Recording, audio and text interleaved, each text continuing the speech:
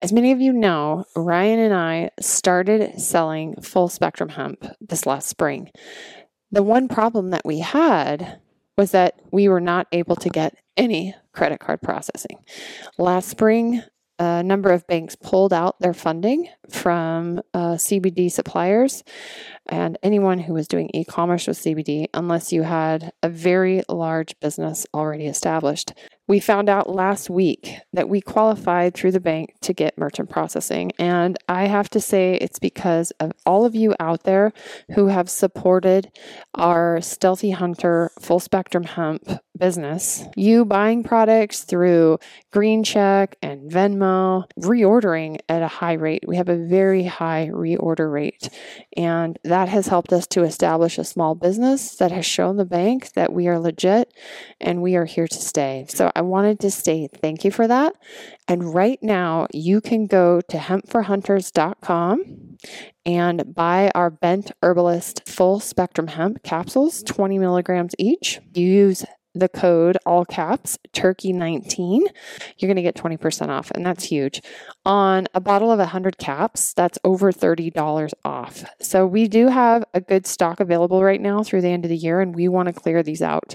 These are flowers that we use. These are hemp flowers from the cannabis sativa plant. The extraction process uses a food-grade alcohol solvent.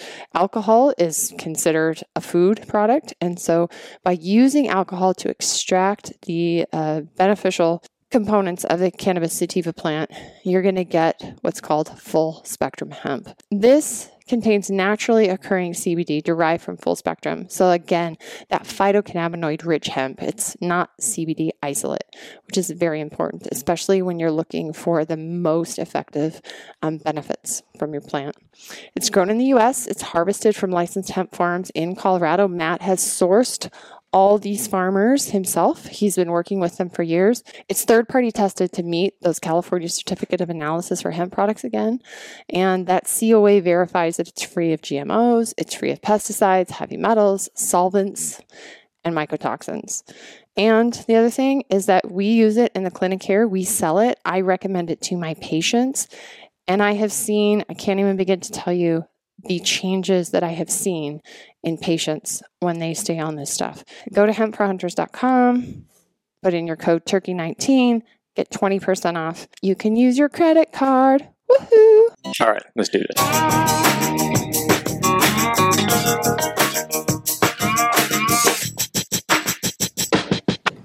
Actually, what are you doing back in this house?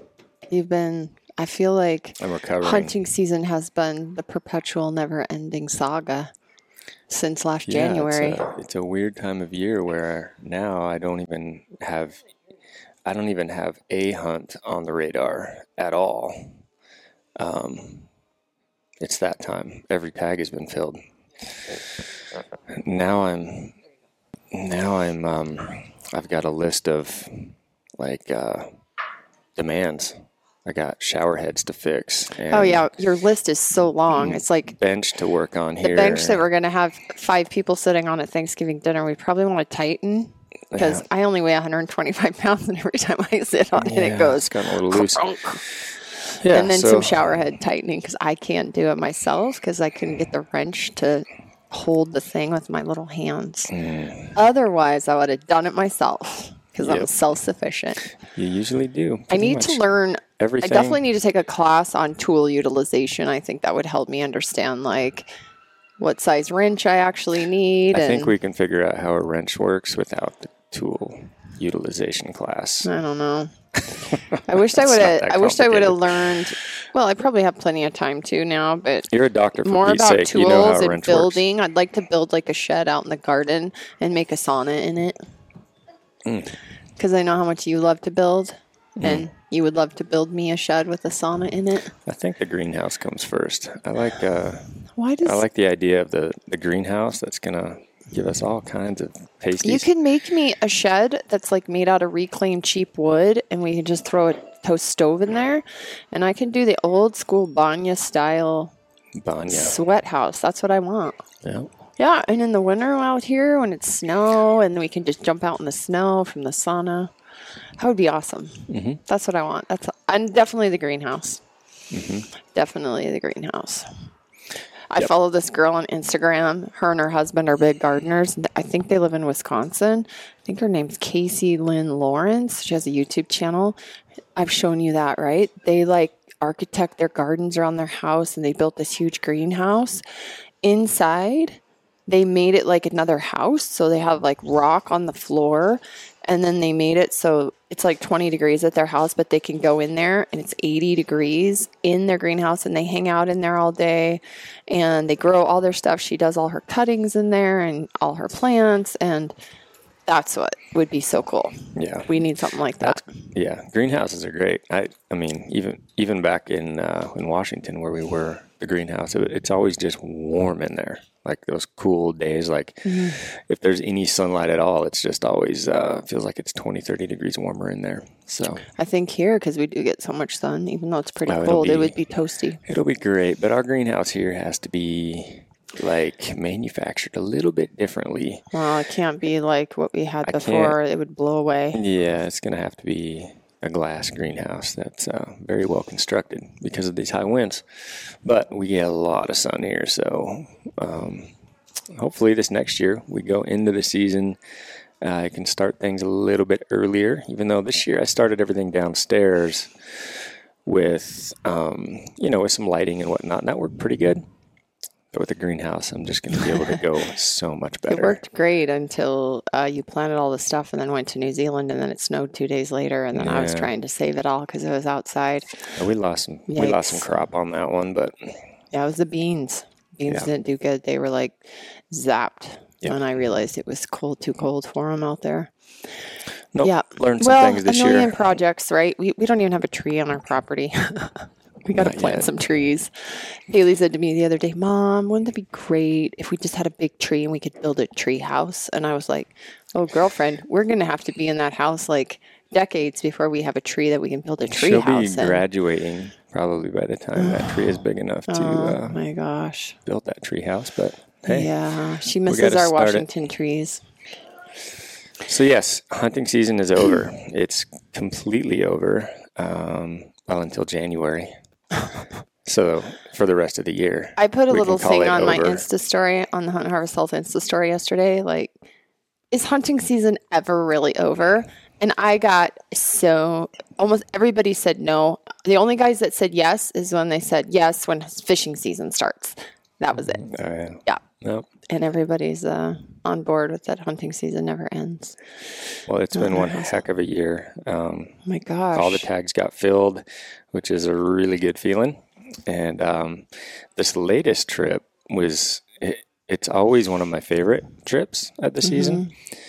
Usually you get the colder weather. This year was actually very gentle as far as like no minus 20 degree wind. Cold, but not gentle wind. We had some high winds, but I had days hunting here in Montana that were 50 degrees. It's middle to late November. 50-degree days are kind of unheard of. Prior to that, we were down in the single digits, not too While you were in Idaho on your trip before that, it was below zero. We were in minus temps at that. Yeah. So it's been all over the board. But, the rut on these mule deer, it's funny because you get these cold days and you see these muleys just running like crazy, chasing does all day long. You see what's out there on those days. The non-windy, really, really cold, crisp days, and you just see pretty much everything always moving throughout the day. And then you'll get a day where you get this big swing in temperature and it goes up to 45 or 50 plus degrees. I had a day that was 56 degrees, and, the bucks still rut. They rut in the mornings, all night long in the evenings, but they don't really move around most of the day like they do on those cold, crisp days. So it was a little bit tougher, but you combo that with a high wind and it makes it pretty dang tough. But you're kind of... you combo that with you actually spent 2 weekends with a week in between not being there. Well, yeah, here's what happens. Stalking the same deer. I found this great buck. And as soon as I laid eyes on this guy, it was like, whoa, that is the buck I'm going to go for. It was actually the very first deer I saw of the trip in an area that I'm I'm sort of familiar with. I know the general area of it, and usually I'll see a lot of mid-range maturity class bucks. They're not. It's hard to get a real old age class in eastern Montana. There's basically a 5-week rifle season throughout, right through November, and so historically they're always getting hunted. So it really is tough to get an older age class buck. Usually they get picked off when they're just kind of a middle aged 4-point. But yeah, I saw this monster, and gosh, he gave me the slip twice that first weekend, and it was like the first 3 days, and then I had to leave. Had some responsibilities to get back here and help you out.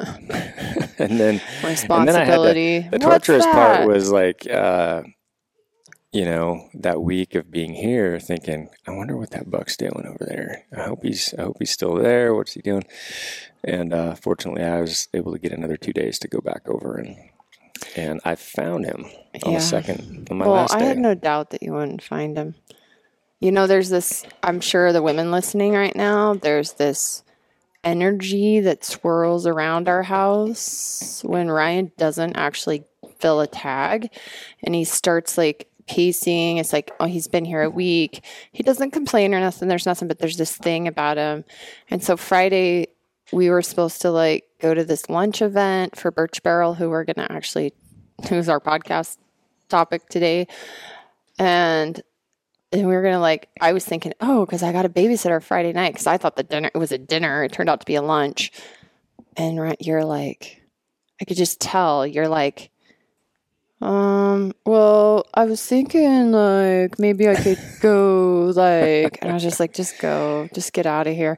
Oh, honey, okay. You're like a little kid. Okay, I'll be back. And then I was like, well, that's been a nice date night, since the last time we had a date night was my birthday, and my birthday was in March. And he's like, we'll go on another date night. And I'm date like, nights come after hunting I'm season. like, yeah, right. You should know that okay, by now. See you later. And he's like, out of here. And then he comes back with the buck, which is great. And everybody was happy, and he's kind of calmed down. But well, now I don't have that thing weighing on me that there's a giant buck that you'll really be wanted. home for a couple weeks. You'll be home for the month of December, and then there'll be this energy start up again. I gotta get out. I gotta go somewhere.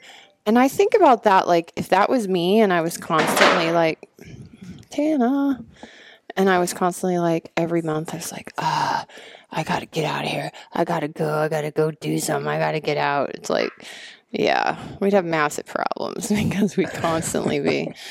But it's fine. You got the buck, and you're happy now, and you're home. Yeah. And we probably should do a whole podcast on it, because I'm sure everybody wants to hear about it. I was thinking about this. You tagged out on 3 tahr. You tagged out on 3 elk. And you tagged out on 3 mule deer this year. Right? Mm-hmm. And 2 bears or 3 bears? 2 bears. 2 bears and a chamois. Mm-hmm. Did I miss anything there? I covered it. So, we get a lot of questions on Instagram, how many freezers do you guys have in your garage? Well, we have 3 right now, but we've given a lot of meat away because we just can't eat all that. I get those questions too when it comes to the meat, and how many animals can we actually eat? And I think what people forget is we know a lot of people, family or whatever, acquaintances that don't actually hunt. And also people that maybe didn't get a chance to fill their freezers or just had a lousy season, whatever. And so we're able to help out with that. I've got, for example, like James, he's been helping on these hunts as far as doing a lot of camera work. And he does that at the expense of him not hunting. He has limited time, so he's not able to actually go out and hunt at all, and so he wasn't able to do that. But he did take the time to come out and do some work and do some photoing and whatnot on these trips. So more than happy to give that guy, a bunch of mule deer and elk, and he's got a family, he's got kids, and he's happy to take that meat. So no, it is really easy to find people to help out and take the meat. out of our freezer. So yeah, we do have 3 freezers that are 2 big ones and a small one. One of them just a little 7 cubic. But no, we got a wide array of wild game out there, so it's good. And surprisingly, I don't know that we've ever done like a poundage per year, what we actually eat, just you and I and the family.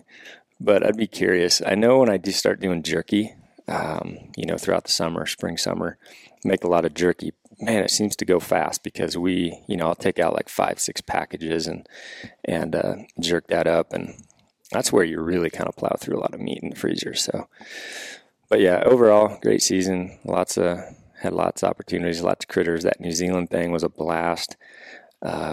Brought back a lot of tar meat.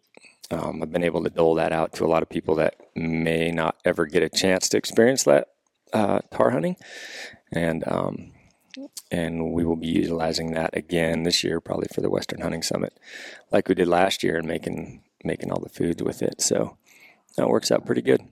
But yeah, we utilize all the meat. Nothing gets thrown away. Absolutely. Well, this year too, I think for me, we chat about it on this podcast a little bit. So I've made this supposed commitment to do another bikini competition next year at some point. Christy Titus and Krista Magnuson, they put this thing out and they were like, we're going to do this. And I was like, I just need a goal. Like I suck without a goal. Like I don't want to exercise as much as I should. And I don't lift weights.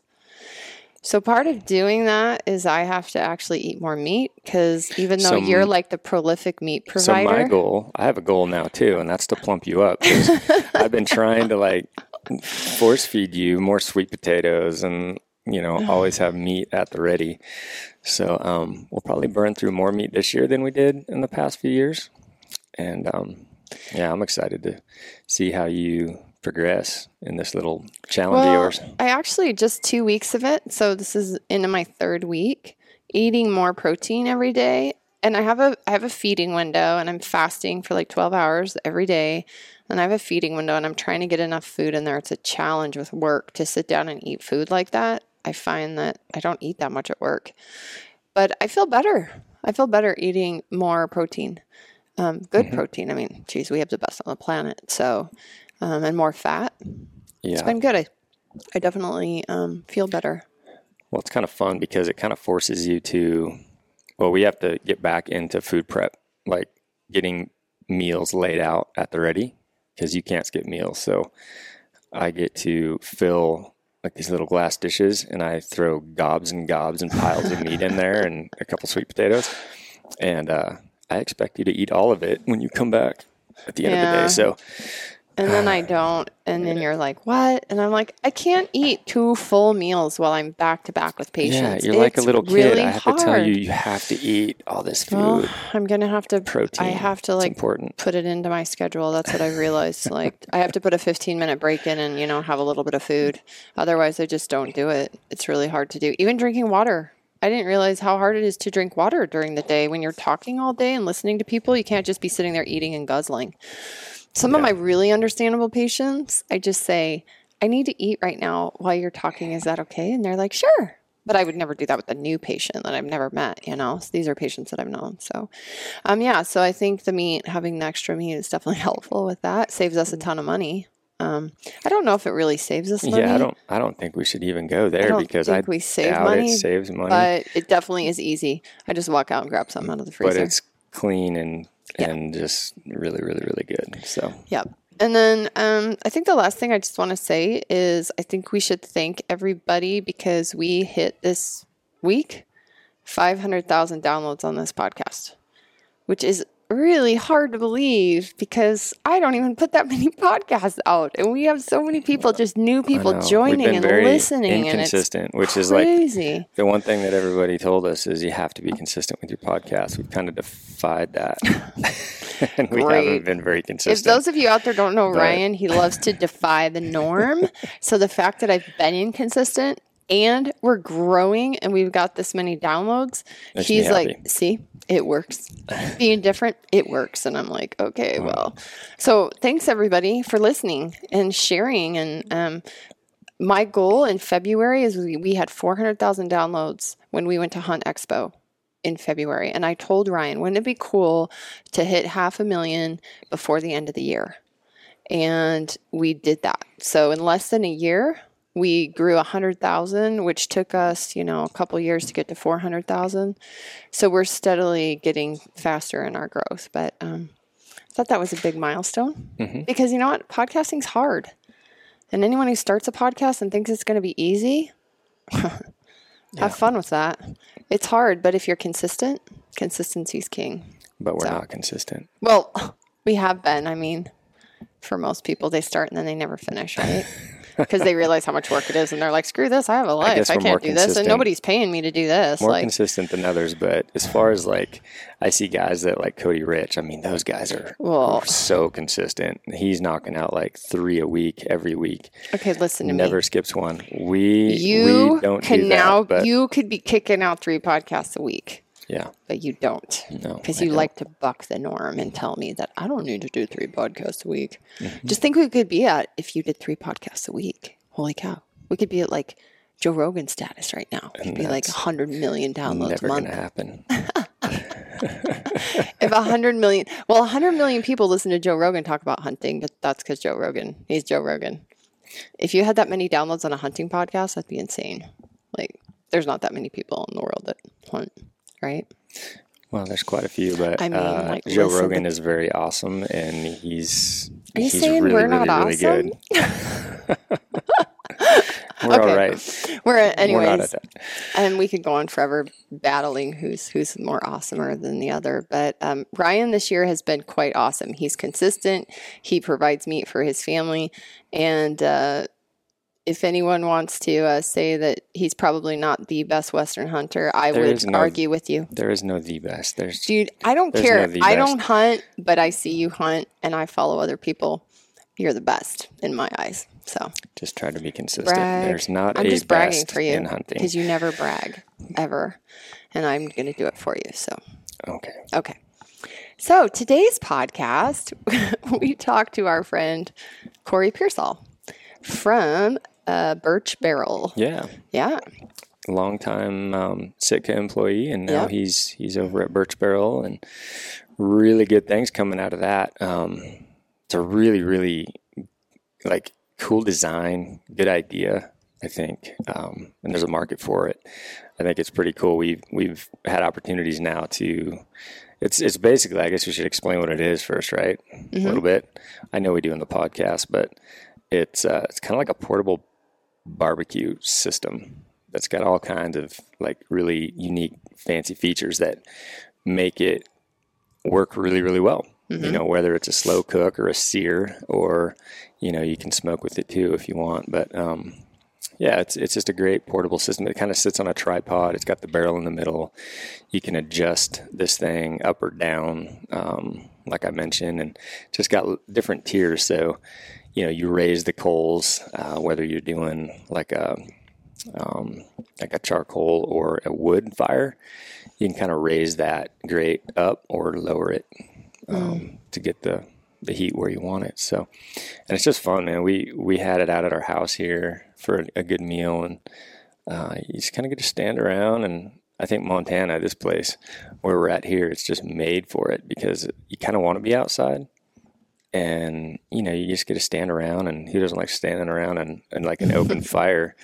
And, whether that's talking about the harvest or, just eating food. Heck, we had s'mores on it that one night.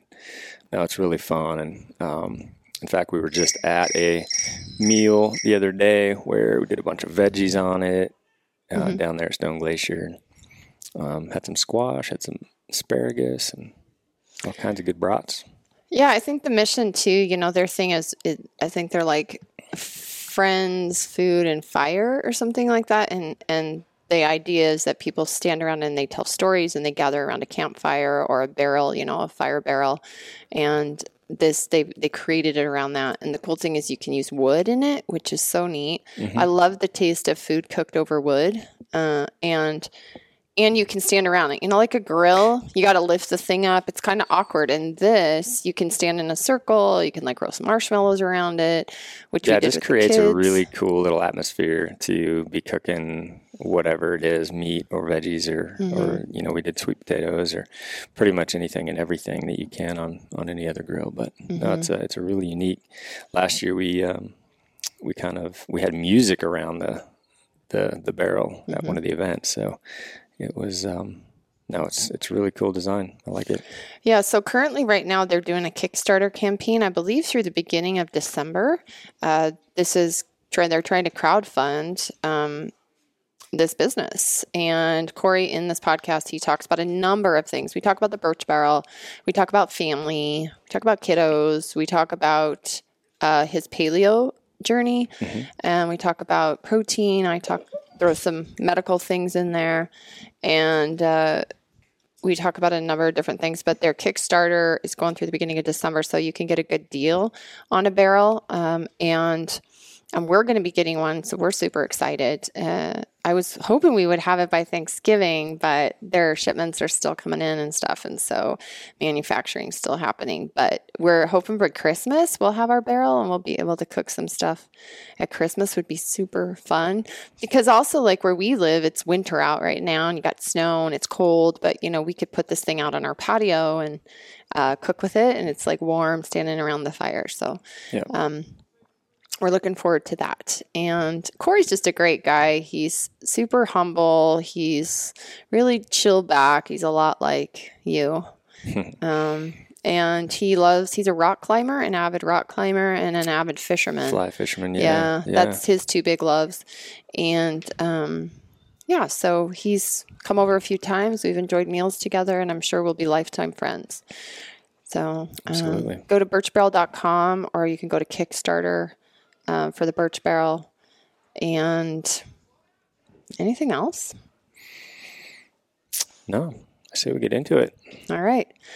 Okay, well, this is Thanksgiving week. So everybody have a great Thanksgiving. We're thankful for you, thankful that you're here listening to us, and that you've supported us over these years to be where we're at, and helping us to share this lifestyle with many other people. So have a great Thanksgiving.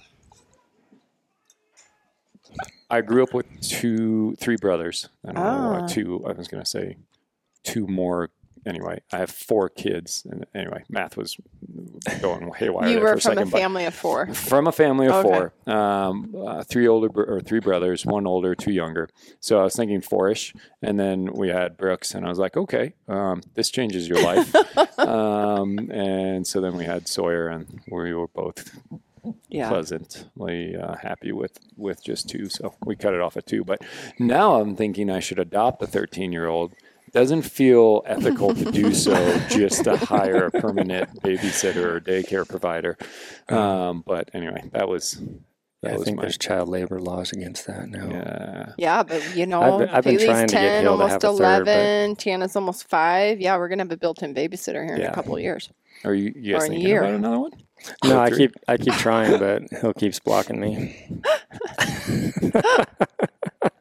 Corey obviously does not know how old I am and how I never want to be pregnant again, ever. No, she hated it. Hated the whole pregnancy part. I really like the route we took, though, quite honestly. And like we said this on the last podcast, too, when we're talking about children, is, we're in our 40s now. I got way more patience now. I've always been pretty patient, but I can't even imagine at 18 or 20, 22 even. I was an idiot back then. I mean, I was in no... From where I am now to where I was then, I was an idiot. But it's just night and day. You were kind of emotionally different. My parenting would have been completely different. Yeah. Ryan wanted to be like on a river fishing for steelhead. 24/7. If you you're a fisherman, right? Like guys that like to fish, there's something kind of emotionally weird about them because they can just stand there and fish all day and not talk to anybody. My wife right now is agreeing with you entirely. It's like there's an emotional disconnect with like the ability it could be a good disconnect. You're able to easily emotionally disconnect and just focus on that activity. You go to the river this is what I'm doing. And Ryan's always like that. Yeah. Anyways, yeah, I think we were at a good spot where we had kids. We had made a lot of sacrifices and we compromised a lot and we made it work. Yeah. And we were older. Yeah. So have we introduced our guest yet? You can do that. You can record like He's like our counselor now. You I can feel like do- he's we our can counselor do now. a prelude or something like that. Nice. Dr. Pearsall, can you tell us if we made the right decision? Let's just get a little intro on right. Corey here. I like Okay. long walks on the beach. Preferably look I like like that this. I like girls, but I only make boys. Yes. I Name's only Corey throw out Pearsall. lies. Now I don't even know how to introduce myself because I don't know if I should talk about my family or just like hunting history. Yeah. I don't even know where to go. Anyway, So many avenues with this Everything podcast. can go back to hunting. Like you could find a way. circle it back. Yeah. I really don't have any successful hunting like badges, so we should talk about my family. Anyway, I do have 2 kids. I have 2 boys, a 4-year-old and a 2-year-old. We've met them. They 2 came little out. dudes. They're awesome. We've cooked s'mores with the Yes. kiddos out here. Your how older many kid, we did had. Brooks have? I I don't think know. that kid was smashing mallows like I've never seen anybody He smash full on mallows. lied to us. 4 or Like, 5. full on was like, I'm only on number 2, Dad. They're like, And he "That was look in your clearly eye?" on 4. Yeah, Yeah. yeah. Did he crash out on the way home? Yeah. Yeah. Oh, he After is- like breaking down and crying for 10 Yeah. minutes. Anyone who says sugar doesn't Oh, affect children. They don't have are- children. Yeah, I Yeah. don't understand. Oh my I have no gosh. idea. It's cocaine for the brain, babies. It's bad for them. And It what do we is. do? We just keep giving it Keep to giving them. it to them. Yeah. But they are, as we talked about, like entirely different kids. Brooks is, my wife was just telling me, she's like, he listed out a checklist of the things that I needed to be doing before we left the driveway. Seatbelt on, check. Wow. Headlights on, check. Radio station on, kids belted in. Like we're like, okay, Very organized. yes, he's Wow. very organized. We need one of those in our That's life. great. Sawyer, on the other hand, he chugs his water with one hand like he's downing a pint of beer. Like he already looks like a frat kid who just doesn't Easy care. going. Yeah. Super. I mean, we were talking about patience and all those things. He's a comedian. He's got a great personality, but he doesn't know. Like he doesn't have the comedic timing yet. So like. He's having a blast kicking his feet while you're trying to change his diaper and he's sitting there laughing. And you're like, okay, listen, this is fun. I see you're having fun. 5 minutes of this is enough. I need you to stop. I just want to put your new diaper on you. So he tests the patience and it's so tough because you're like, I know you're having fun and you're smiling and I'm about to spank you because you're not stopping. Like, I just need you to stop. Just stop so I can put your pants on in a diaper. Like, you're taking this too far. But Seeing a bad parent would cross the line because they'd lose their temper. Like, and when you have kids, that line is really fine, yeah, right? Yep, totally. Like, I was told that Yep. the difference between a good parent and a bad parent is like a very thin line. Hmm. So you need to check yourself when you start getting too mad. And it's, because they will make you mad. I just have to remind myself that he's having fun. And for some reason, this is funny to him. Even though it's really frustrating for me, like beyond frustrating. So I'm hoping he grows out of that and understands like enough's enough. But yeah, obviously love him to death. Brooks is finding his own path. Like they play a lot together, but then once in a while they kind of migrate away from each other and one will do one thing, the other will do the other thing. Unfortunately, right now, Brooks will build some elaborate thing and then Sawyer will come and destroy it. Nickname for Sawyer is Sawyer the Destroyer, or AKA Cannonball, which unfortunately that was probably one of those self-fulfilling prophecies where we gave him a nickname, as he was born, and now he is He's that. turned into that. Yeah, just totally turned into that. But talking about activities, I mean, Brooks loves fishing. We gave him an opportunity. We basically were like, hey, listen, do you want, Brooks being the oldest, do you want do you want to go to gymnastics again, or do you want to go climbing? Because I'm obsessed with climbing and I don't want to push them, right? That's kind of why I asked that question of, how, like, do you try to massage them into a direction or just let them be who they are? And I kind of felt like I was massaging Brooks to climbing, but he is always excited. Just the other day when my wife dropped him off, she was prepping him. She was like, all right, I'm going to drop you off and I'm going to go with Sawyer and go do X, Y, and Z. Are you going to be okay with that, right? Like 4-year-old, first time us dropping him off on an activity and leaving. And she drops him off and like they get through the door and he goes, okay, bye, Mom. Like totally ready for it. And that's those small things. It just gets me kind of all riled up for him to get older. And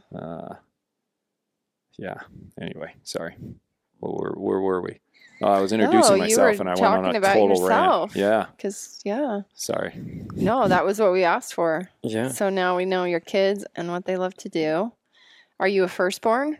Are you the middle? Or are you the end? I'm a middle child. I've got an older brother. He's 4 years older than I am. And then I've got 2 younger brothers, which I had a thought when we were talking about parenting and like, are we good about parenting? And I remember my 2 younger brothers, I would tape mittens on them and then send them into the ring and they would box each other. It got pretty brutal in there. And I was like, maybe I shouldn't have been a parent. That was my judgment. But anyway, it turned out. You have kids and you figure it out. Wow. Then your dad throws out only Y chromosomes too then, huh? So in parents, yes. So I guess, well, it was, so my older brother's, I guess a full brother, and then parents divorced and stepdad. And so I guess half brothers. What do you call that? I don't know. They're half brothers. Half brothers, but same mother. Same mom. Different dad, but all dudes. Sorry, Mom. You have to deal with that. I always think about that, like the gals that get only boys and then the dads that get only girls. Like so much like difference in boys and girls and how I've got a girlfriend who has 3 sons and they're older now and stuff. And she's like, she sees Paylee and Tiana. Oh, they're in the cute little dress. I never got to buy little dresses, or all the girls and never got to do the boy thing. Yeah. But again, you get what you get. Unless you adopt, I guess you can choose. Yeah. And do you really choose when you adopt even? I have zero experience there, so I don't know. I just always think like you're probably just like, give us whatever we can get, right? Yeah. Like, or do you get to choose the sex? I would think you wouldn't want to do that if you were adopting. But I have no idea. It would kind of be like a pregnancy where you don't find out what you're going to have. Yeah, they just come to you and they're like, surprise, we have a boy. And they're like, awesome. But Paylee always says to me, Mom, you're just not doing your job. You could just adopt a 9-year-old boy and that would just help his life. And I'm like, don't lay a guilt trip on me right now. Like, I know there's plenty of kids out there that need parents. Yeah. I'm not going to adopt one right now, And she was homeschooled and her tutor had 8 kids, mostly girls, all girls. She'd only had one boy. Yeah. Her boy had died of SIDS, which is unfortunate when he was a baby. So she had all girls. They had a baby, another girl. And then she said, I think we're going to adopt a boy because they just can't get enough of like kids. And Paylee was like, Mom, Allison has like 8 kids and she's adopting a boy. And I'm like, Allison has way more patience than I do. Like she's got 8 kids again, 3 kids, 8 kids. What's another? Adopt another one. Bring them on in.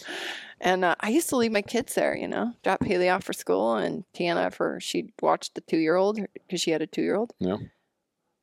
Insane. Like I would just leave there like how do you do it? Go to work like a job. There must be some type of scale ratio where like things just get easier with more kids. I highly doubt that. That sounds absolutely 8 girls. I think Ryan has a limit probably. I think 8 girls would. Yeah, I don't know about 8. I don't know about 3. That was like we a have limit. The neighbor kids come over and the 2 girls. Sometimes they bring the little sister, so sometimes we'll have 5 girls and their older sister. Sometimes we'll have 6 girls here. Yeah, it's an I told estrogen Ryan, ocean going I was on like, here I sometimes. don't know how people do this many kids. Like at the noise level, just the noise level Yeah. with girls that age. Yeah, that's a lot of shows to watch. Lots of That's shows, hours lots of of shows for streaming. us to have to watch. Yeah, they're fun to watch, but we do have to watch them and grade them and critique them Yeah. and score them. Everyone who has girls understands what that means. The show, the dance show. Sit down and watch me dance and move and Yeah, jump around and vote for me vote because for I'm me. the best. What's your dance like, Ryan? Yeah, see, Corey, there is no dance here. I can watch Hill get up there. She's awesome. She'll dance with a girl. She's really good. I got no skills at that. Just I because was, you I never was gifted try. with very few things. Hunting and fishing are those things. Everything else is, I'm kind of lacking. I have no dance skills. Yeah. I've been trying My to get singing him voice, to. though, is pretty dang good when I want it to be. Yeah, he's a good singer. He would be a good singer. He could be like Dave Brinker, Mm. but he would fall over and pass out if he had to stand He just on had- stage. And Yeah, sing. if I had a cardboard box over my head so nobody could You see could me. be like that marshmallow guy. You just, or what was the gal that wears all the things over her head? You just wear something like that. Just hide. You can always hire somebody to stand out there, and you can be in the background. Yeah, they can No one go knows lip sync anything, for me out there. That would work out. Oh, I feel like you dancing though, you could come up with, you know how there's like all those different moves where there's like the sprinkler and the shopping cart. You know what I'm saying? I could do the fly cast. The floss. Exactly. Yeah. Exactly. Or yeah. the shotgun or something like yeah, that. you can come up with your own mountain man the whip. dance moves. The whip. Or the bow and arrow. The shot into the air. There is a qigong move that's like the archer. Just do it super slow. That would be my move. You're right, Corey. Good call on that. I'd like to see this. I'm not filmed. going to show it. It's his though. break. It's his dance off move. He just gets out there, slow motion, little bit of qigong tai chi look there. What about you? Are you Are you a like dancer? star of the show, center No. stage, No, I dance extraordinaire? organized sports were not my thing. Learned that pretty quick. Yeah. But dancing is. Because dancing Solo. is not. So you're a solo You know what's dancer. Is dancing an organized it's sport? 'Cause so I don't- bad. Okay. Ask my wife. So bad. I can play the drums fairly well, so I can keep a beat, Oh. but my feet do not move. Like when I actually try to dance, like they do not I'm coordinate with you. well. They just don't. There's no rhythm there at all. Yeah. I just I don't see know what they do, how and you it's can't incredible. like feel rhythm in your body and like move. It's just natural.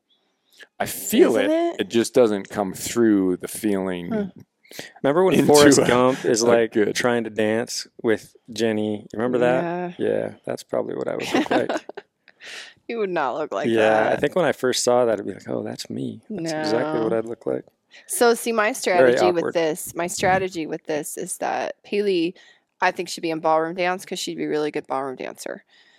And then Ryan, we'd have to go to ballroom dancing like Hmm.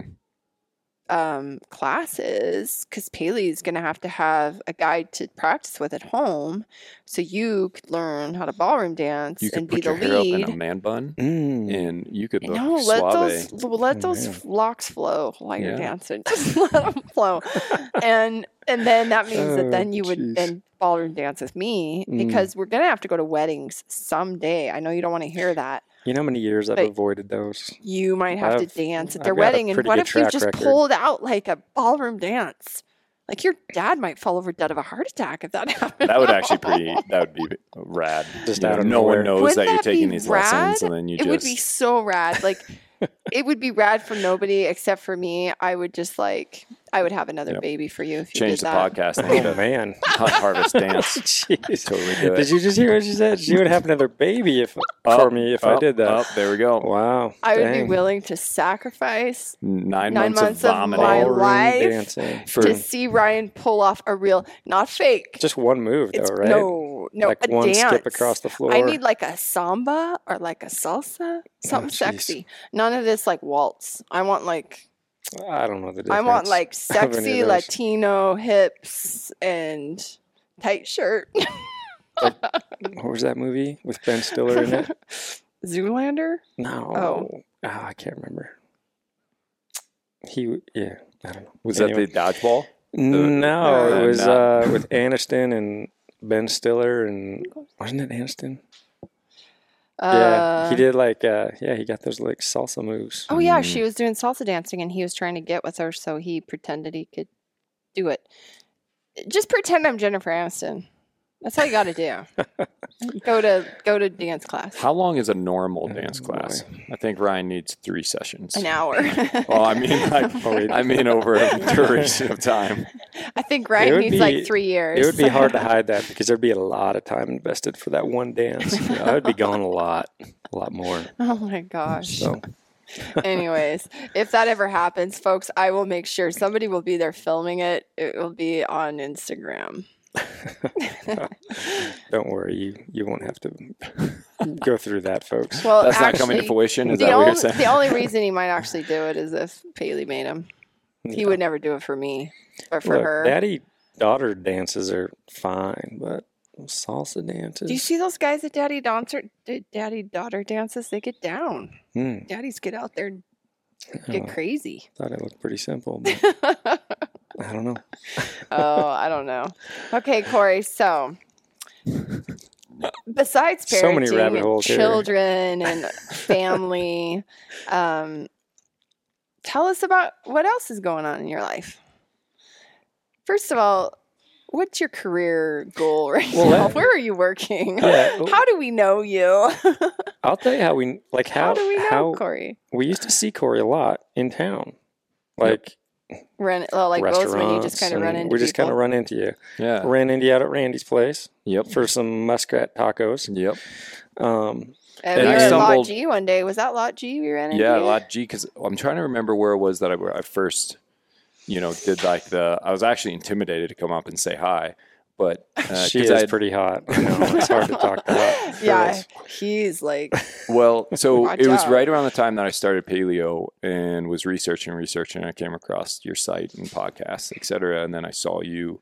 I think it was just at Lot G. Yeah. I don't think I'd met you before Lot G. No, I think that was Yeah. it. And I was like, wait, I know these people. You were And there at a that's- meeting with your At Sika, fellow yeah, Sika when I was workers. still working over at Sika. Yeah. Wow. And then turned out you guys moved to Bozeman. So then I just kept on creeping on you. Yeah. No, we'd see you at various places throughout Bozeman. Yeah. But you worked at Sika. You worked at Sika for quite a number of years. Yeah, so I started at Sika in 2011 and transitioned. It was just this August. Wow. Yeah, to a company called Birch Barrel. Yeah. Yep. We've become a little bit familiar with the Birch Barrel. That's where we had those s'mores. We cooked them over a Birch Barrel. Yeah. As well as some other things. And I we think cooked that, there. all of it, so obviously jumping here, but I started paleo in January, and then just through that progression and everything that I experienced through it, Birch Barrel, like getting into a cooking company or a brand that created a device for cooking, for me, it's funny. It actually took my wife to remind me that I love cooking. I mean, my first job was in a restaurant, started as a dishwasher, and then moved into kitchen manager. Didn't you tell me your dad was a chef? Yep, my dad was a chef. Yeah. And so cooking for me was familiar. I enjoy it. It's kind of like, fly fishing when you have that focus. You kind of focus on the timing of cooking, the preparation, how things go, the flavors, just kind of gives you that focus and that, what did you reference it as? It's your Meditation. Yeah. And so it took my wife to remind me, because I was kind of, job shopping at the time. My wife was like, "Hey, you like to cook? That's a cooking device. What do you think?" And it was funny because I hadn't actually associated or put it together. And as soon as she said it, it like haunted me. And so Birch Barrel became more and more, because I had a great job at Sika. Sika's phenomenal. And so to leave a reliable job to go to a startup here in Bozeman, I mean, we still don't have a product yet. So we have no revenue stream. It's kind of risky. But for me, my life, I shouldn't say my career, but my life has always been driven by my passions and not so much by a career. And so it was kind of neat to be revitalized again. I went from a hunting brand, which obviously is a passion of mine, to cooking, which actually lends itself pretty well to both hunting, fishing. I mean, it's we get to talk about harvesting, self-processing, all those things through Birch Barrel, which are all pieces of my life. So, Yeah. You're getting the cat. I'm taking video. My cat is looking pretty relaxed in your lap right now. Yep. He likes He's the warm. warmest lap in the house. Yeah. He knows not to sit in our laps, so he finds the guest. Gets pushed off. Not Sorry. to sit in Did you your not like lap. that? Is that not the spot? But yeah, it's been a fun couple months. Great team. Roby's the founder, and Rudy's kind of our sales guy. So there's only 3 of us. And for those who don't know, Birch Barrel is I call it a shared experience, a shared cooking experience, which doesn't describe what it is whatsoever, but it is a hanging grill or fire pit. And so it's based on a tripod. And what that does is allows the lid to lift straight up and down, which allows everyone to gather around it like a fire pit. So instead of cooking off, in the corner while everyone is either inside or at a picnic table and you're solo, you get to share the experience and actually maintain conversations and literally cook like you're cooking on an open flame or like an open fire. Everyone gets to face each other. And choose if you want to cook from wood. So, if you want to get a little bit more artistic with your cooking instead of propane or even just charcoal, we take it to the next level of cooking with wood. I always joke Montana's like one of the worst places because all we have are lodgepole pines and spruce and maybe some Doug fir, but it makes it difficult. But it gives you that opportunity. And because it's freestanding, if you don't really have a backyard that's built for it, you can still have a social experience with it. You don't have to establish a backyard. You don't have to build out a patio and all these things. And so the barrel kind of creates that atmosphere for you. Like your deck, you have a back deck, which would go right on it. Yeah, go right on it. Yeah, we don't, for the size of this house, the back deck is like weak. Like it's small, but the Birch Barrel would be perfect. Like in the corner, it wouldn't take up a huge chunk and it would just feel like it was kind of meant to be there. Yeah. You could even just have it in the backyard. I mean, it's kind of cool. I like the where design. I first saw the Birch Barrel was actually at last Last one. This past summer's Western Hunting Summit. Yep. Roby came out, got to meet him, and we had a great time. I mean, he cooked like burgers for all of us, and then it kind of lasted throughout the night. It was a really cool experience because, after the food was done, the fire just kept rolling, and then Brinker comes in and he's like doing his music, and we're all standing around. It's just a great atmosphere. One of the highlights of that Western Hunting Summit on that Friday after all the hiking and working out. So, no, we had a great time, and it was great for that event, especially. It's got this like primal appeal to it. I don't know. It creates this contagious atmosphere. You almost have to see it to kind of understand it. And there's, I always talk about the why, trying to paint that picture so people can see it in the moment and the experience. But it is also probably one of the easiest things to cook off of. Yeah, I like the idea of cooking over wood. I love that. And the idea that it rolls up and it rolls down so you can smoke and you can do all that kind of stuff. I like that. And we have massive wind here, as you experienced when you came out with the barrel that night. We had a lot of wind that night, or at least the beginning of the night, we had a lot of wind. So you can put the fire down, start coal. it. Yeah, we call it a coal pan, and you can rotate that coal pan, lower it, so that way you have less wind. Which proved valuable that night. Yeah, it did. Yeah. And we ate some good brats. What were those antelope brats we had? No, those were mule deer brats. My father-in-law shot a mule deer buck, which it was delicious. I salted the, what are they called? Tomahawks. Left some, the rib on the back strap.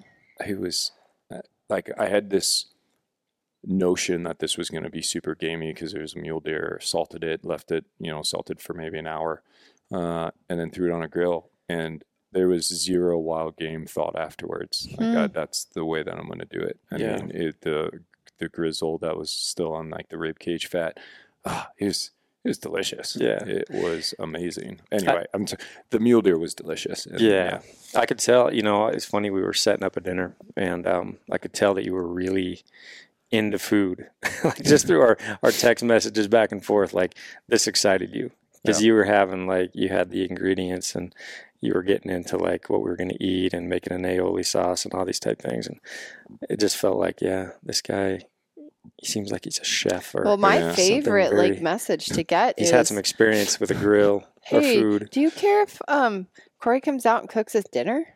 I'm like, no, that would suck. Tell him we're not into that. I was like, yeah, that would be awesome. You know, it's fun to have other people to cook with and that like to cook and like healthy food and ways to make it. And the cool thing about the barrel is you can throw everything on there. We had cooked avocados. We had sweet potato yams. We had the brats. We had onions, right? Yep. And then we did s'mores at the end. It was like... Yeah, and it's a fun experience. Like with the propane, you don't get that. You don't get the kids being able to stand around the barrel and like... throw the mallows in there and burn them to a crisp. You don't get all that. No. So no, and we have this little cheesy fireplace thing that we bought. Ryan got last. A little deck. Deck thing, pit. You know, and you can build a little fire, but to make marshmallows or whatever. But it's not going to cook our food on it, so that's way cooler. Yeah. And then you can keep the fire going for longer, and it just kind of fits with our house, anyways. I think it fits in Montana. Yeah. It does. It just feels like Montana. It's very rustic. It seems to me too like something, if I was out camping or I was like, I don't know, like dudes that are in wall tents or something, totally. Like having something like that would be pretty cool because you have the food and then you have the ability to stand around the fire and stay warm. The idea is always to kind of continue the adventure through the storytelling, right? So then you wrap up with some good food, friends, and stories, and you convert it, like you're saying, you go from cooking to a fire. So it doesn't have to stop right away. You can kind of continue that.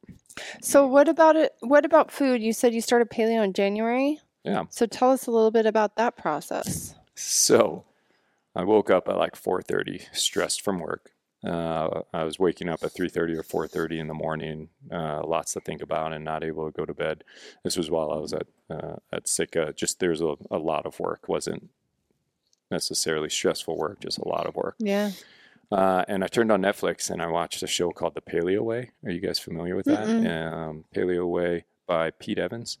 And I watched one episode and then watched the Miracle Pill, the Magic Pill. I think it's the Magic Pill. And it's all based on paleo and like keto and what that can do for your body. And I didn't have like that thought of like I was unhealthy and I needed to do a diet. I just watched it and was like, hey, that like aligns with my harvester mentality. I have a garden in the backyard, like to hunt, I self-process. Like this just makes sense. And you watch that show and it, you know, I'm sure you've spoken about it tons of times and the health benefits and, you know, it basically simplified, it talked about, you know, kids with mental handicaps, autism, seizure disorders, and talks about diabetes. They go through with like they basically just study a couple individuals, and it just goes through the benefits of removing processed food and certain other variables out of the equation. And so we're like, yeah, do it. So we gutted the house, and for 3 months. I was pretty hard paleo. The one thing I had to do because I still am addicted to like chocolates and sugar. Halloween was bad for me. Fell off the wagon real hard for Halloween. You don't like Baker's chocolate yet? So I do. It's just the convenience aspect of it being right there. But I kind of knew that. And so I created, you know, I think they talked a little bit about it. And so I created this really simple, it was like almond, coconut, and 100% dark chocolate. And it was so bitter at the time because I hadn't eaten it very often, but just a small little piece of it would totally curb that sugar kind of chocolate craving that I'd always have. And that was the crutch that I think I really needed that actually pulled a lot of my ability to do paleo. And so for 3 months combined with, an active lifestyle, not necessarily like in the gym active, but I remember diligently going to the sheep show for Sitka, and I was like for 3 days straight, just busy, and I would eat a healthy breakfast in the morning, eggs, some fruit, I think bacon and ham, and that would be like 6 a.m. and then I'd intermittent fast, I guess we'd call it, right? Yep. And then I wouldn't eat until the buffet, and I would always show up late for the buffet. So I would basically go from 6 a.m. till 8 p.m. And I was moving, like covering the floor, saying hi. At the time at Sitka, I was managing the guide outfitter program, so I had a lot of people, a lot of hands to shake, people to interact with, as well as conservation liaison. So I was meeting up with a lot of the orgs that were there. So moving and kind of intermittent fasting. And then I'd get to the buffet or the dinner, the banquet dinner, and I'd always have a plate there, and I'd just eat the protein and the vegetables, and then I'd grab a server and be like, can I have a vegan meal? And then they'd bring me a big old plate of basically vegetables, and I'd scarf that down. So while traveling, was able to easily stick to, I mean, it wasn't probably paleo because I have no idea where the beef came from. It wasn't officially paleo, right? It probably wasn't grass fed, but it was a mixture of paleo, keto.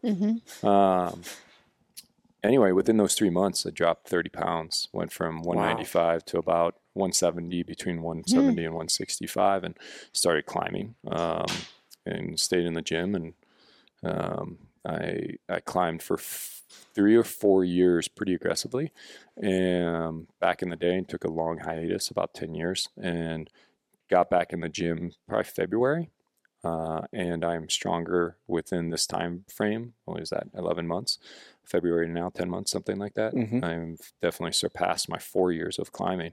I mean, there's a lot of cheats there. I threw out a cheat code of dropping 30 pounds. So my finger strength is way higher. It's like I'm pulling up, obviously 30 pounds lighter. So I can climb harder, but just all the things that I went through, I think I credit a little bit of that experience to my shift from Sitka, just the confidence that I created, et cetera, and the courage, I guess, to quit a reliable job to go to something new and exciting. But anyway, there's a lot of in-betweens there that I totally skipped over. Was it just was it just watching those videos that motivated you, or were you having like some kind of health issues besides the weight? No, I think... or did it just make sense? It just made sense. Right? Yeah. It just totally made sense to try something simple. So fitting to, like you said, your lifestyle. Yep. I mean, you hunt, you do these certain things. And I think kicking out processed foods makes sense to all of us in a way. But probably seeing that movie was like lit a spark. Yeah, and it challenged. It was kind of a little bit of a challenge. Can we kind of... can we get back to that kind of, I used the word primal earlier, but it was definitely, the caveman diet, I guess is what they call it, right? I guess. I mean, did cavemen even have fire? They were just eating like raw meat, weren't they? Yeah. Like it's, I think I know diet is really powerful. And unfortunately, I even hate the word diet, right? Yeah. Like people think of dieting and they think they have to be on a special diet. It's pretty common sense. Like cut out, the foods that you can buy in the middle of the grocery store, like that wasn't around not even 100 years ago. Yeah. The Whole Foods situation, it's just more that Whole Foods. And then I think the grains aspect and the dairy aspect of paleo is just cutting out 2 really large allergens for most people that they're having reactions to. And so you're going to feel better if you're not eating dairy and glutinous grains and all that kind of stuff. And we talked about earlier, what the effect that grains can have on your gut by increasing zonulin, destroying the border, and increasing leaky gut and all that stuff. But I think it's really amazing how diet itself can have such a profound effect on people's health. I think the hard part about it is it's not overnight, and you do have to be consistent. Yeah. you know? I always joke that it's a lifestyle. It's not a diet. Exactly. Yeah, That's the for better sure. word. Yeah. It's kind of like Ryan says, the hunting. It's not a hobby. It's a lifestyle. It's a lifestyle. And yeah. that's how food is. Yeah. I also feel like there's a huge social piece of food that we're missing. And then you're talking about the birch barrel and like that's just the thought of, like I said, it's so cool. If somebody came to cook us dinner. I love I love being social. Like I love, and food is such a social thing. And I think eating, especially if you go to places like South America or even Europe or some of these places, social engagements are just around food. Yeah. Like the big lunch in the middle of the day, the whole family gets together. Everybody eats food. People sit down, even if it's 10 o'clock at night, like the Italians are eating dinner at like, in Turkey, it was the same way. People going to eat their like dinner at like 10 o'clock at night, which to us would be like so against the rules. But it's social. Yeah. They go out, they sit together for hours, and they're not gorging themselves. They're like eating a little bit of this and a little bit of that and drinking tea and drinking coffee or having wine or whatever. And it's this real social event. I think what processed food has done is made it very convenient and easy for us to get food in our guts so that we feel full for the short term. But it's taken away a lot of that, the part of eating that actually is really important, which is sitting down, enjoying your food, talking with people, tasting your food. You know, you cooked this, or the story around the food. I think that's the thing with hunters too, that I really enjoy about the food aspect is, and we always talk about this, you know, the stories that the animals bring. So if a person walks in here and they see the animals on the wall, they don't have any relationship to these animals. Like you don't have any relationship to these animals. I'm just jealous. Well, you know, most guys come over here and they start, can I take pictures of these? Can I take, like the maintenance guy downstairs was like, oh my gosh, somebody kills big animals in this house. He's like, do you mind if I take a picture? It's like, doesn't even know he is. I'm like, sure. But like, you don't have any emotional bond to these animals. I don't have an emotional bond to these animals, but Ryan does, obviously. And if you've seen all the animals in here and in the garage and downstairs, I ask him all the time, do you remember every single story of every single one of these? Every single one. And he's like, yep. Yeah, I believe that. Every single one. And so we have a story, you know, we can stand around the birch barrel and talk about the experience and the hunt and about that animal. And it's important. And I think that was something that in most culture, that's what food meant to us. It was a time where people sat down, they were together, they relaxed, and they ate. But in today's world of like fight or flight and everybody's in like sympathetic mode, like your gut just doesn't work. Your gut's just busy being anxiety ridden and worrying about your job and all the stuff you got to do. It's like food's just something you do just to fill yourself up, and you lose relationship with it. And I think that that's probably where the disconnect starts is you don't know where the food comes from. So you don't have the story, and then you're always in a hurry and you can't enjoy it. You don't have anybody to sit down and eat with you. Everybody else is in a hurry too. And I also feel like real food, there's a lot more like involved in making that meal. yeah, I mean, processed food is quick and easy. You know, empty a box in a thing of water and you're done. So you've done this thing like prepping real food takes some time. It takes a while. You got to think it through. You got to do this, go through all these steps, and then you get to that end and you're like, you enjoy it more. Just like a hunt that you work. If you work all 10 days, you feel like you earned it. Yeah. It's more enjoyable for me. Whereas like a meal, you got to plan and prep and go through all this stuff to get your like primal paleo meal at the end. And I feel like you'll hear a lot of stories with illness, right? Like, why can people eat the gluten in Turkey or Italy and they don't get sick? People travel to Europe, they don't get sick from the gluten. Or they can have cheese and they can have wine and they feel fine in France or whatever. I think there's something to be said, one, definitely by the way the food is made and the grain that's used and the genetics that are part of it and all that. But usually in those cultures, there's an aspect of a social connection. And that's really important because, we're all cowboys in the United States and we've all got to do our own thing and be independent, which is great for lots of aspects. But like you coming over and sharing a meal and cooking for us, like that made that food, like I didn't have any emotional relationship to your father-in-law's father-in-law killing that animal.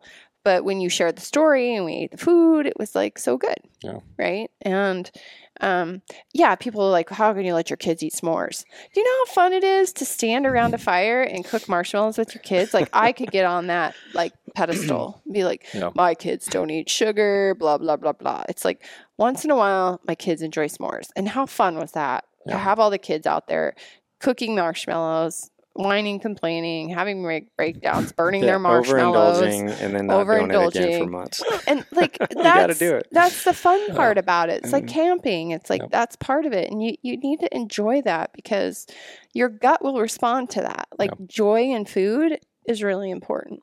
So, and then I think if you pick the right foods, that it's all that much better. Anyways, I don't know how I got on that tangent, but. No, I think cavemen were probably, even having more sociality around their food because there wasn't a whole lot of it. I think it's like tribal communities. They killed a buffalo. Like this is a big deal. They had like ceremonies and like everybody worked on that food. Everybody had their hands in that food. Everybody participated in it. We've lost that. Yeah. We just give our food up to other people. Yeah. Yeah.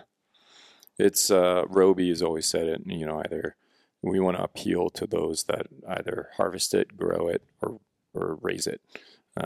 So, it doesn't necessarily have to be wild harvest. If you're a rancher, you're so involved in that, I don't want to say product by any means, but, whether it's, cattle, chickens, you invested in it. You invested in it. Yeah. And that kind of, there's different ways of ranching. We won't go down that hole by any means, but we respect all those individuals that participate in the meal that they bring.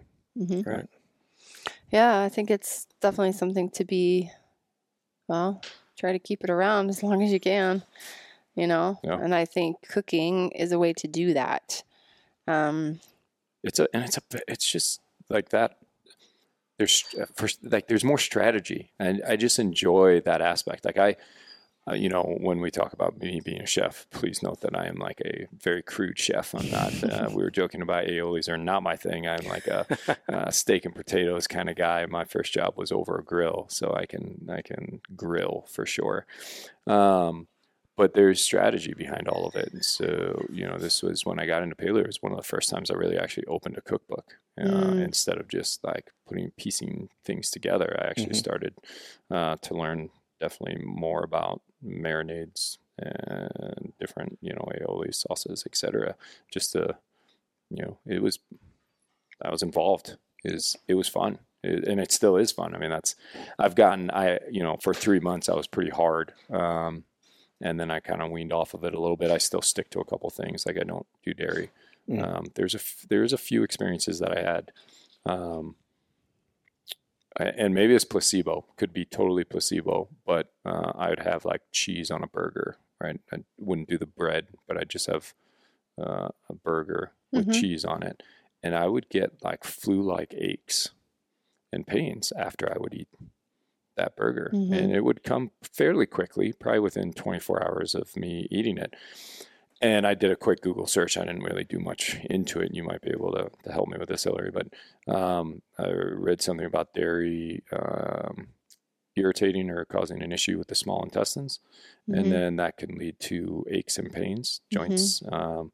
And so I immediately associated it with it, whether that's a placebo or not. Well, it's kind of that thing we talked about with the gluten, it's leaky gut. So the cheese has big proteins or whatever. And if you're having intolerance to the lactose or to the casein or to the proteins in it, that's going to weaken and then that opens you up for autoimmune and just more inflammation in your body. So then you have more joint aches and pains,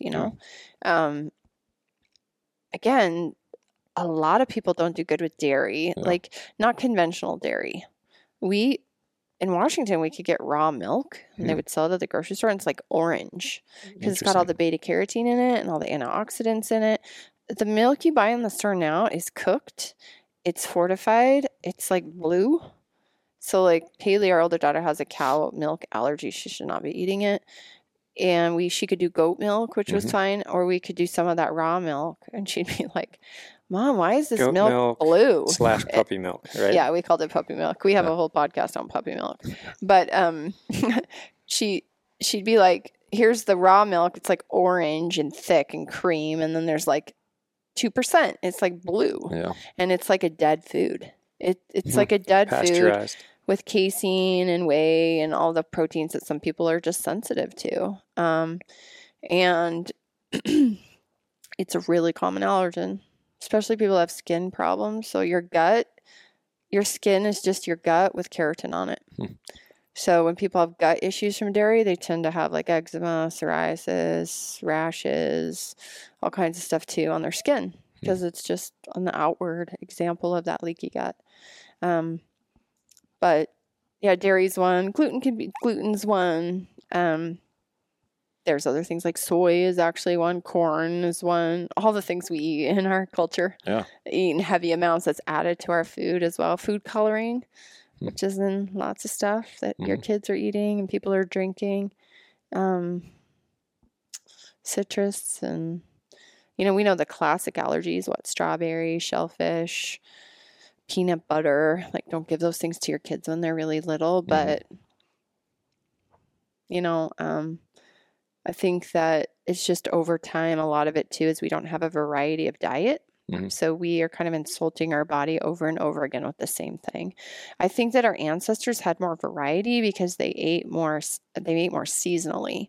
So in the fall, they were getting all the fruits and the berries and the tubers and the things that were growing. And of course, the animals, the organ meats and all that stuff. And then the winter would come and they would probably be living off of pemmican and jerky and dried meats that they had harvested in the fall and the summer. And then the spring would come and they would get fish and carb load with berries in the summer. And then they'd have different types of proteins throughout, depending on where they lived.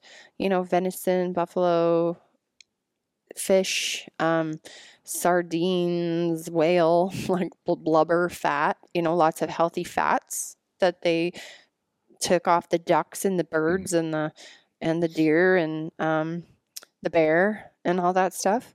And then they ate those fats. And who eats like that anymore? Yeah.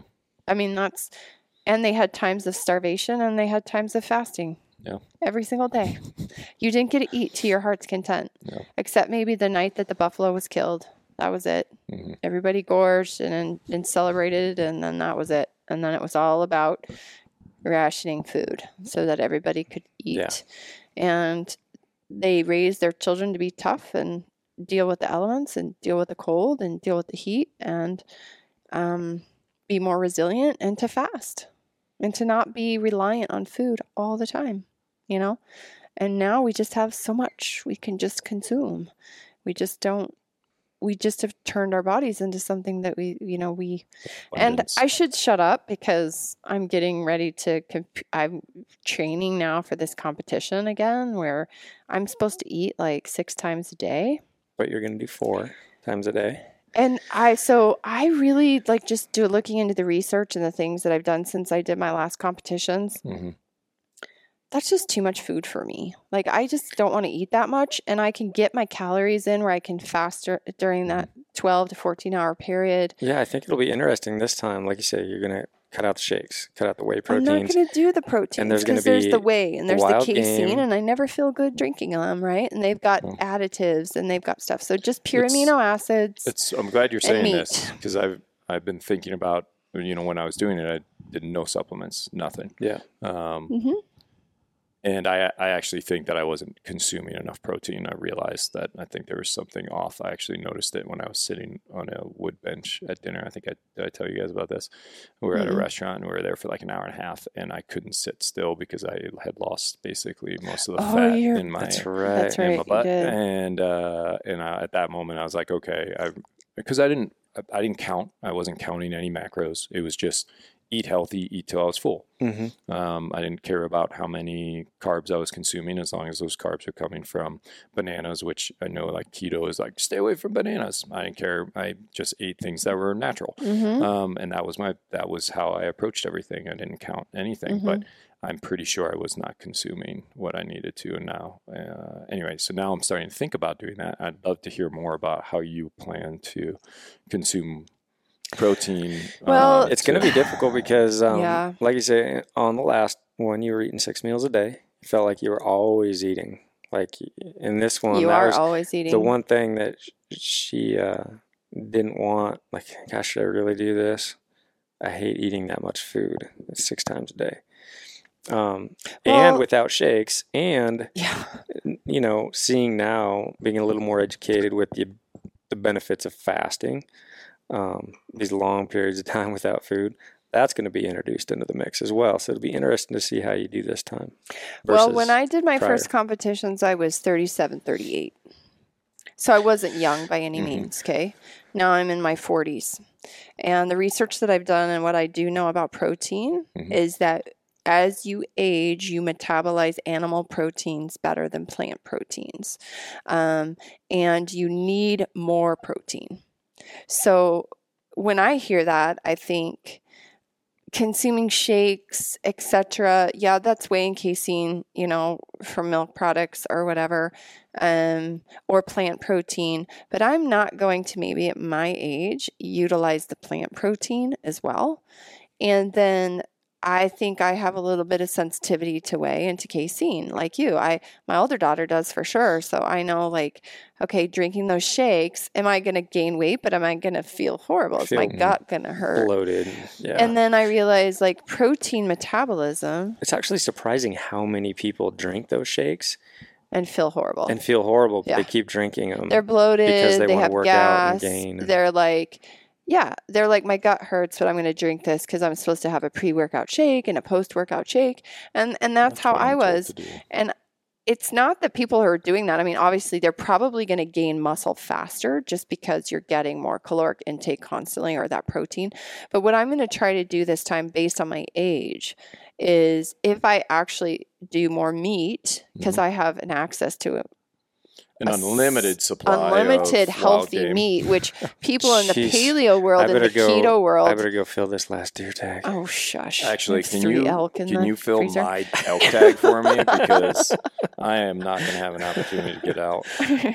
Well, I think that I think that too. It's like in the paleo and the keto world. So this is what I see a lot of. They're talking about meat. Eat meat. Eat meat. None of them are talking about hunting. Like, go to the store and buy the meat that's like $15 a pound, right? Like, and this is what you need to eat Grass-fed. all the time.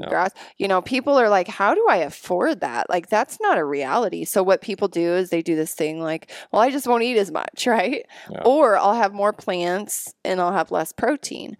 Well, that works if you're in your 20s and 30s. I think as you get over 40 into your 50s, you're not going to utilize those your muscles, which is your largest endocrine organ. And as you age, if you don't have appropriate protein intake and you don't work out and move your muscles and keep that endocrine organ healthy, you actually start to get deposition of fat marbling into your muscle. You've seen a marbled steak? Yeah. That's what happens to your muscle as you get older. And then what starts to happen is your lean muscle atrophies. What is the problem as people get old? Sarcopenia, which is muscle loss, falling, breaking hips, very dangerous for especially small white women like me. And even if you're skinny, you become skinny fat, basically. And then you don't have the muscle strength to support your body. So you trip, you fall, you break something, then you're screwed. Then you're laying in bed. And 1 week of laying in bed for these old people, it's deadly. Yeah. Hard right? to come back from. Yeah. Hard to come back from. So especially as a woman, because I'm perimenopausal, so I'm going to go through menopause at some point here, I'm going to lose all my estrogen. And estrogen is important for muscles and bone. And so, I mean, if people ask me if I'm going to do hormones, heck yeah, I'm going to do hormones because I'm not going to live 40 years just slowly breaking down my lean muscle tissue and not being able to protect my heart and protect my brain. And the other thing is that at my age, I'm not really so concerned about building a huge muscle. I'm concerned about it building a muscle that's efficient, healthy, and having my brain work. So here's the other thing about protein and fat. Your brain's mainly fat. And if you're eating carbohydrates all the time and you're just feeding yourself glucose all the time and you're not eating enough protein and healthy fat, you just start increasing inflammatory processes in the brain. And what's another thing everyone wants to avoid when they get old? Dementia or Alzheimer's disease. And so I know for myself that that's where the fasting comes in. So the fasting, you need to be able to clean up your cells. It's like the recycler, right? Autophagy and the whole system of glycogen, and not just constantly feeding your body carbohydrates so that your brain is getting just saturated with glucose all the time. You need to actually give your body time to clean that up. And we know that people live longer and they have less dementias and they have less brain problems if they do that intermittent fasting, which our ancestors were doing. Yeah, they right? had to. So, and I experienced all that stuff. Like I will validate all of what you're describing. Yeah. So for me, it's not just like, okay, I need to do this to build muscles and prove to myself that I can do that at 46. No, I'm actually doing this now as kind of an experiment. Can I build muscle, not eat all the time, eat more meat, which I don't really like to eat meat. Yeah. So I tend to go for the carbohydrate because I'm a stressy person. I produce a lot of adrenaline. So I want to go for like the sugar. But I know that when I did this last time and I was doing mainly protein and healthy carbs, I'm going to add more fat in this time because I just don't think I ate enough good fats last time, or add in more organ meats, add in more muscle meats, more essential fatty acid meats like sardines and fatty fish and salmon, eggs, all those kinds of things. I will get the effects of the muscle building, plus I'll get the effects for the brain. Gotcha. And at my age, that's more important than anything. For the meats, you were saying that those meat proteins are more.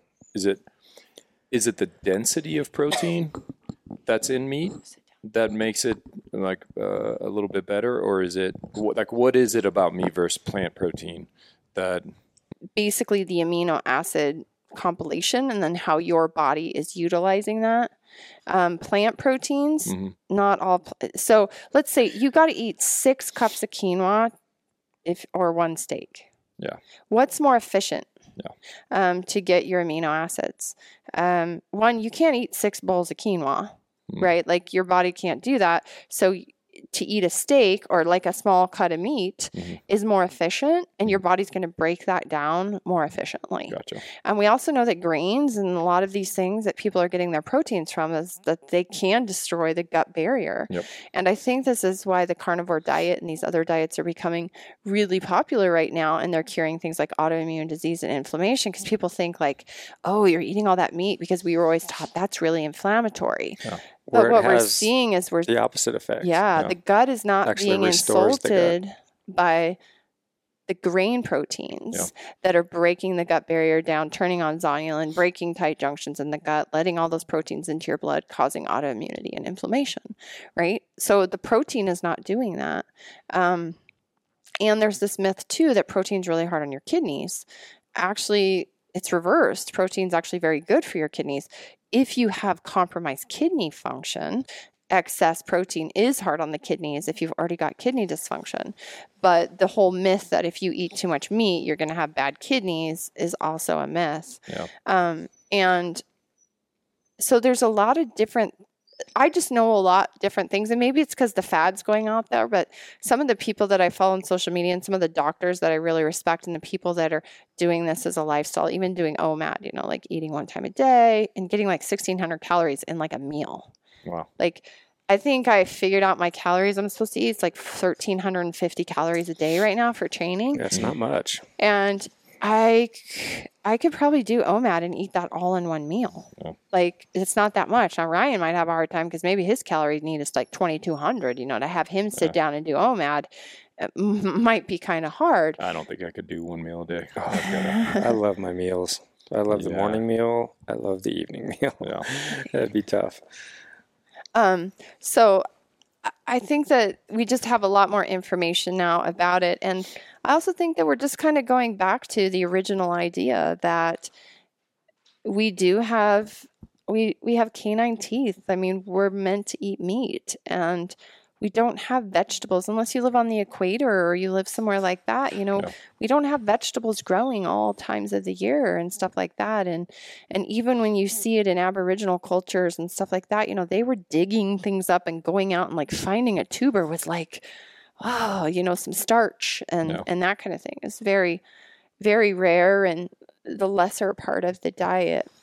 And we do know that cultures where they grew corn and they grow a lot of fruit and they have a lot of carbohydrate in their diet, they do have more health issues. They have more weight gain. They have more teeth rotting. They have weaker bones, some of those things going on. So I just want to do it I want to do it smarter for my age. And fasting is really important for women. It's really important for estrogen. And so is protein. So that's the way I'm going to go about it.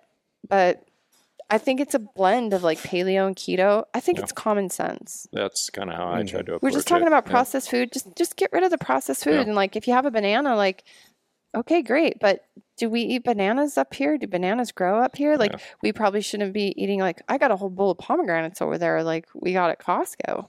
Those definitely don't grow here right now this time of year. Delicious. But they're so good, you know?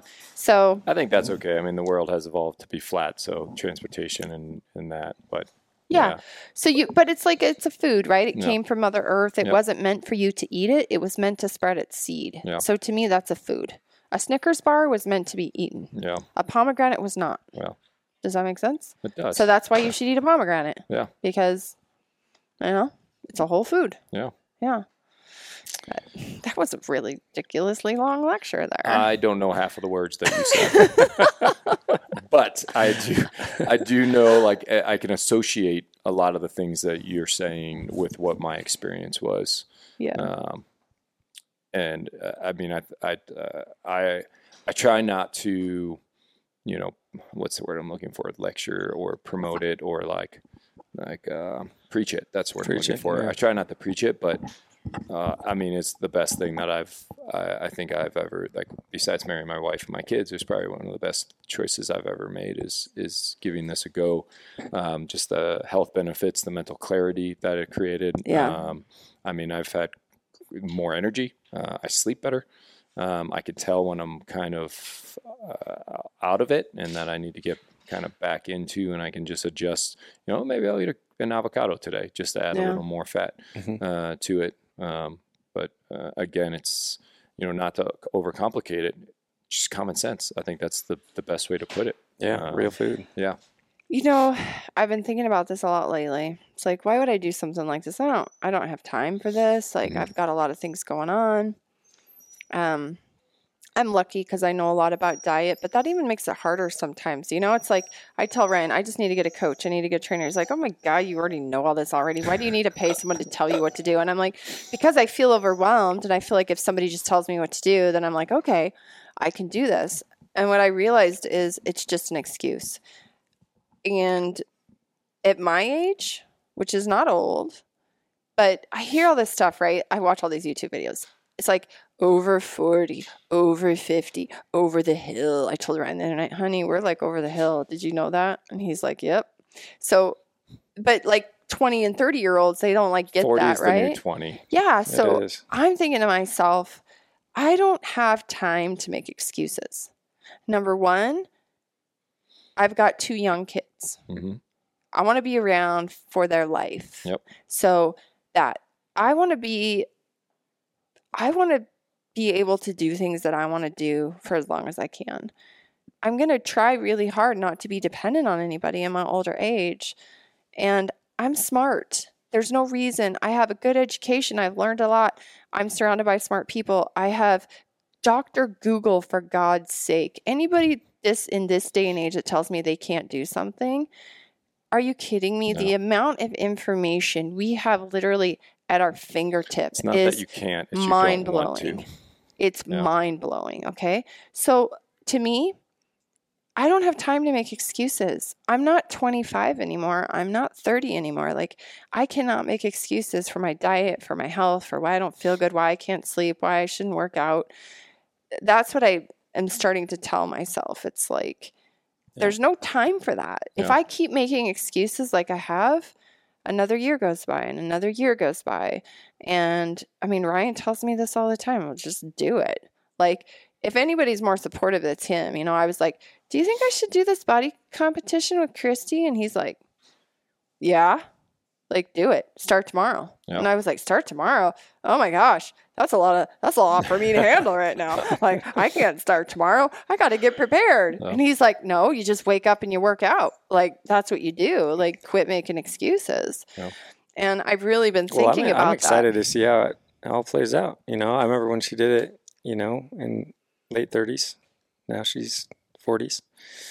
And she said just knowing a lot more about, you know, what works and what doesn't. Yeah. I think she'll feel better as far as the diet aspect of it. But I'm very curious to see if she puts on the muscle and how, you know, the diet is going to be correlating to that. I'm excited because she's going to start emptying out my freezer, Corey. There's going to excuse. Is that what you're looking for? I'm needing an extra tag next year. I did this meal continues. prep last night, and I used up like 3 Coues deer steaks and a full elk rump just making like food for this week. And that is awesome to see. I mean, I'm like, oh, let's have a little steak tonight. Like, I'm not normally like this. So, but I remember how I felt. So that's the whole thing about when you ask me about pregnancy, is like, why do women go through that? And they do it again. It's like your brain does remember things, right? Like, it remembers the good things. Yeah. That's what your brain remembers in a lot of cases. So I remember my kids being born. I don't necessarily like always remember the pain of being sick. Like with this, I remember how good I felt the last time I did it. Like, I just felt like I was on it. I slept good. Now, granted, I only had one kid, but I had a 2-year-old, and she didn't sleep at all at night. So I was definitely sleep deprived, but I just remember feeling so good. And that's how I, you know, I need to get back to that. Yeah. And I realize that I do all day, you know, it's probably like with you, you know, it's like the stress of your job and having to talk to people and being really present. And it's hard when you don't feel good. It's hard when your just brain is foggy. And this is what I talk to patients about all day. Helping their brain fog, helping them feel better, helping them lose weight. Like, that's what people want to do. So I figure, you know, hey, let's try it. So, and Corey, try to make it a lifestyle. You're going to need to come out a few more times and grill up some steaks on the birth girl. Corey, can you just be here 4 meals a day for 4 me? meals a day. to cook up some steaks. I'll brine the meat. Just bring that thing over and we'll cook it up. Yeah. There's a bunch of wood out there. As long as you can send me home with a little bit of burger. Yeah. That's what my wife just told me this weekend. She's like, I'm pretty sure we're out of elk burgers. So Oh my goodness. get after it. Get after it. Yeah. So I like hunting. I've never said I was a good hunter. I just want to put that on the record. Well, fortunately, you live in a great state Yeah. to be able to get it done in 1 day, 2 days. I'll Well, get a people cow. ask me that all the I'll get a time. Why cow. don't you hunt? And I'm like, I don't need to hunt. Yeah. Like, do you see what my husband kills? Like, it's not in me, like necessarily to go out and pull the trigger. Like, Yeah. at this point, I'd go hunting with him. Like, I don't have a problem with it. I used to have a problem. Now I'd be like, yeah, let's go. I'd like to go on an adventure. I don't know if I'd pull the trigger. Yeah. But I mean, do I need to provide meat for my family? No. Yeah. If it was down to me, if I won't even say what could happen to him, and I had to provide the meat, You would continue it. I would do it at this point because I know the benefit that Yeah. it brings to our family. I couldn't say that 10 years ago. So I could say that now. But I don't need to. It's like, yeah, let another animal live because we got plenty, you know. It's kind of how I look at it. Yep. So, but Nice. anyways, well, our Haley got braces on today, so I think her teeth are hurting. She's She doesn't look very struggling happy. a bit. Yeah. Yeah. We should probably wrap this up. Yeah, it's been a long podcast, actually. We're almost parked at 2 hours. Well, we'll make it a So- two-parter then. Hey, it gets more hits that way. I guess that's more eyeballs. There you go. That's what Obviously, people you're tell listening. me. Just split it up into 4 parts. And I'm like, 4 podcasts? That's a lot of editing. It's just easier to Yeah. throw it out there. But I talked way too much in this podcast. You talked a lot. Yeah, but I don't think it feels She's that fired way. up. I think the information that you've provided and like the supportive information is really valuable. Well, Yeah. thank you. Wow. And thank you for bringing the Birch Barrel and creating this social experience. Wow. Yeah. Thank and you. for all those people out there who want a Birch Barrel, are you still doing the We Kickstarter? do, yeah. So Okay. right now it's kind of our pre-launch. We just finalized or validated the design, which is for a startup is big. That's we're now going into production, so really excited about that. But we are running a Kickstarter campaign now through December 2nd with some gifts with purchases and reduced shipping rates, etc. So yeah, if you're in need of a grill or you just want to improve your backyard experience or social atmosphere, as we were talking about that kitchen, right? Like your kitchen is that social atmosphere when you're cooking, or it should be. The barrel does that around the grill. Has that same environment, that same social experience. And it's outside. And it's outside. And then you convert it right into a fire, and then you have s'mores. I love s'mores. We may eat too many s'mores. Yeah. You know what we should do? We should with just that make thing. our own marshmallows because you can make marshmallows. Yeah, with like, Jillian makes them all the time. is that with coconut flour or Yeah, coconut you sugar can in make the marshmallows and you can flavor them however you want, and then you can get some gluten-free crackers, I guess, and not crackers. That just sounds Gross. I know.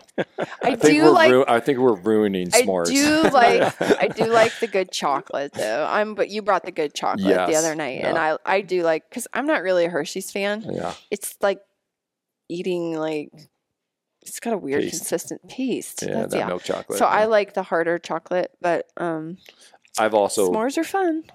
grown that bitter. Like I've started Yeah. like when I have milk chocolate after a while of dark chocolate, it's way too sweet. Milk chocolate is It I did takes some keto time for to a get while. used to the bitter dark chocolate. Let me I tell did you. keto for a while. Oh, not a while, but maybe for a month or something. And I missed the chocolate. So I went to the store and I was like, there's no chocolate. So they do have this Lily's, I think now. It's stevia. It's got stevia in it.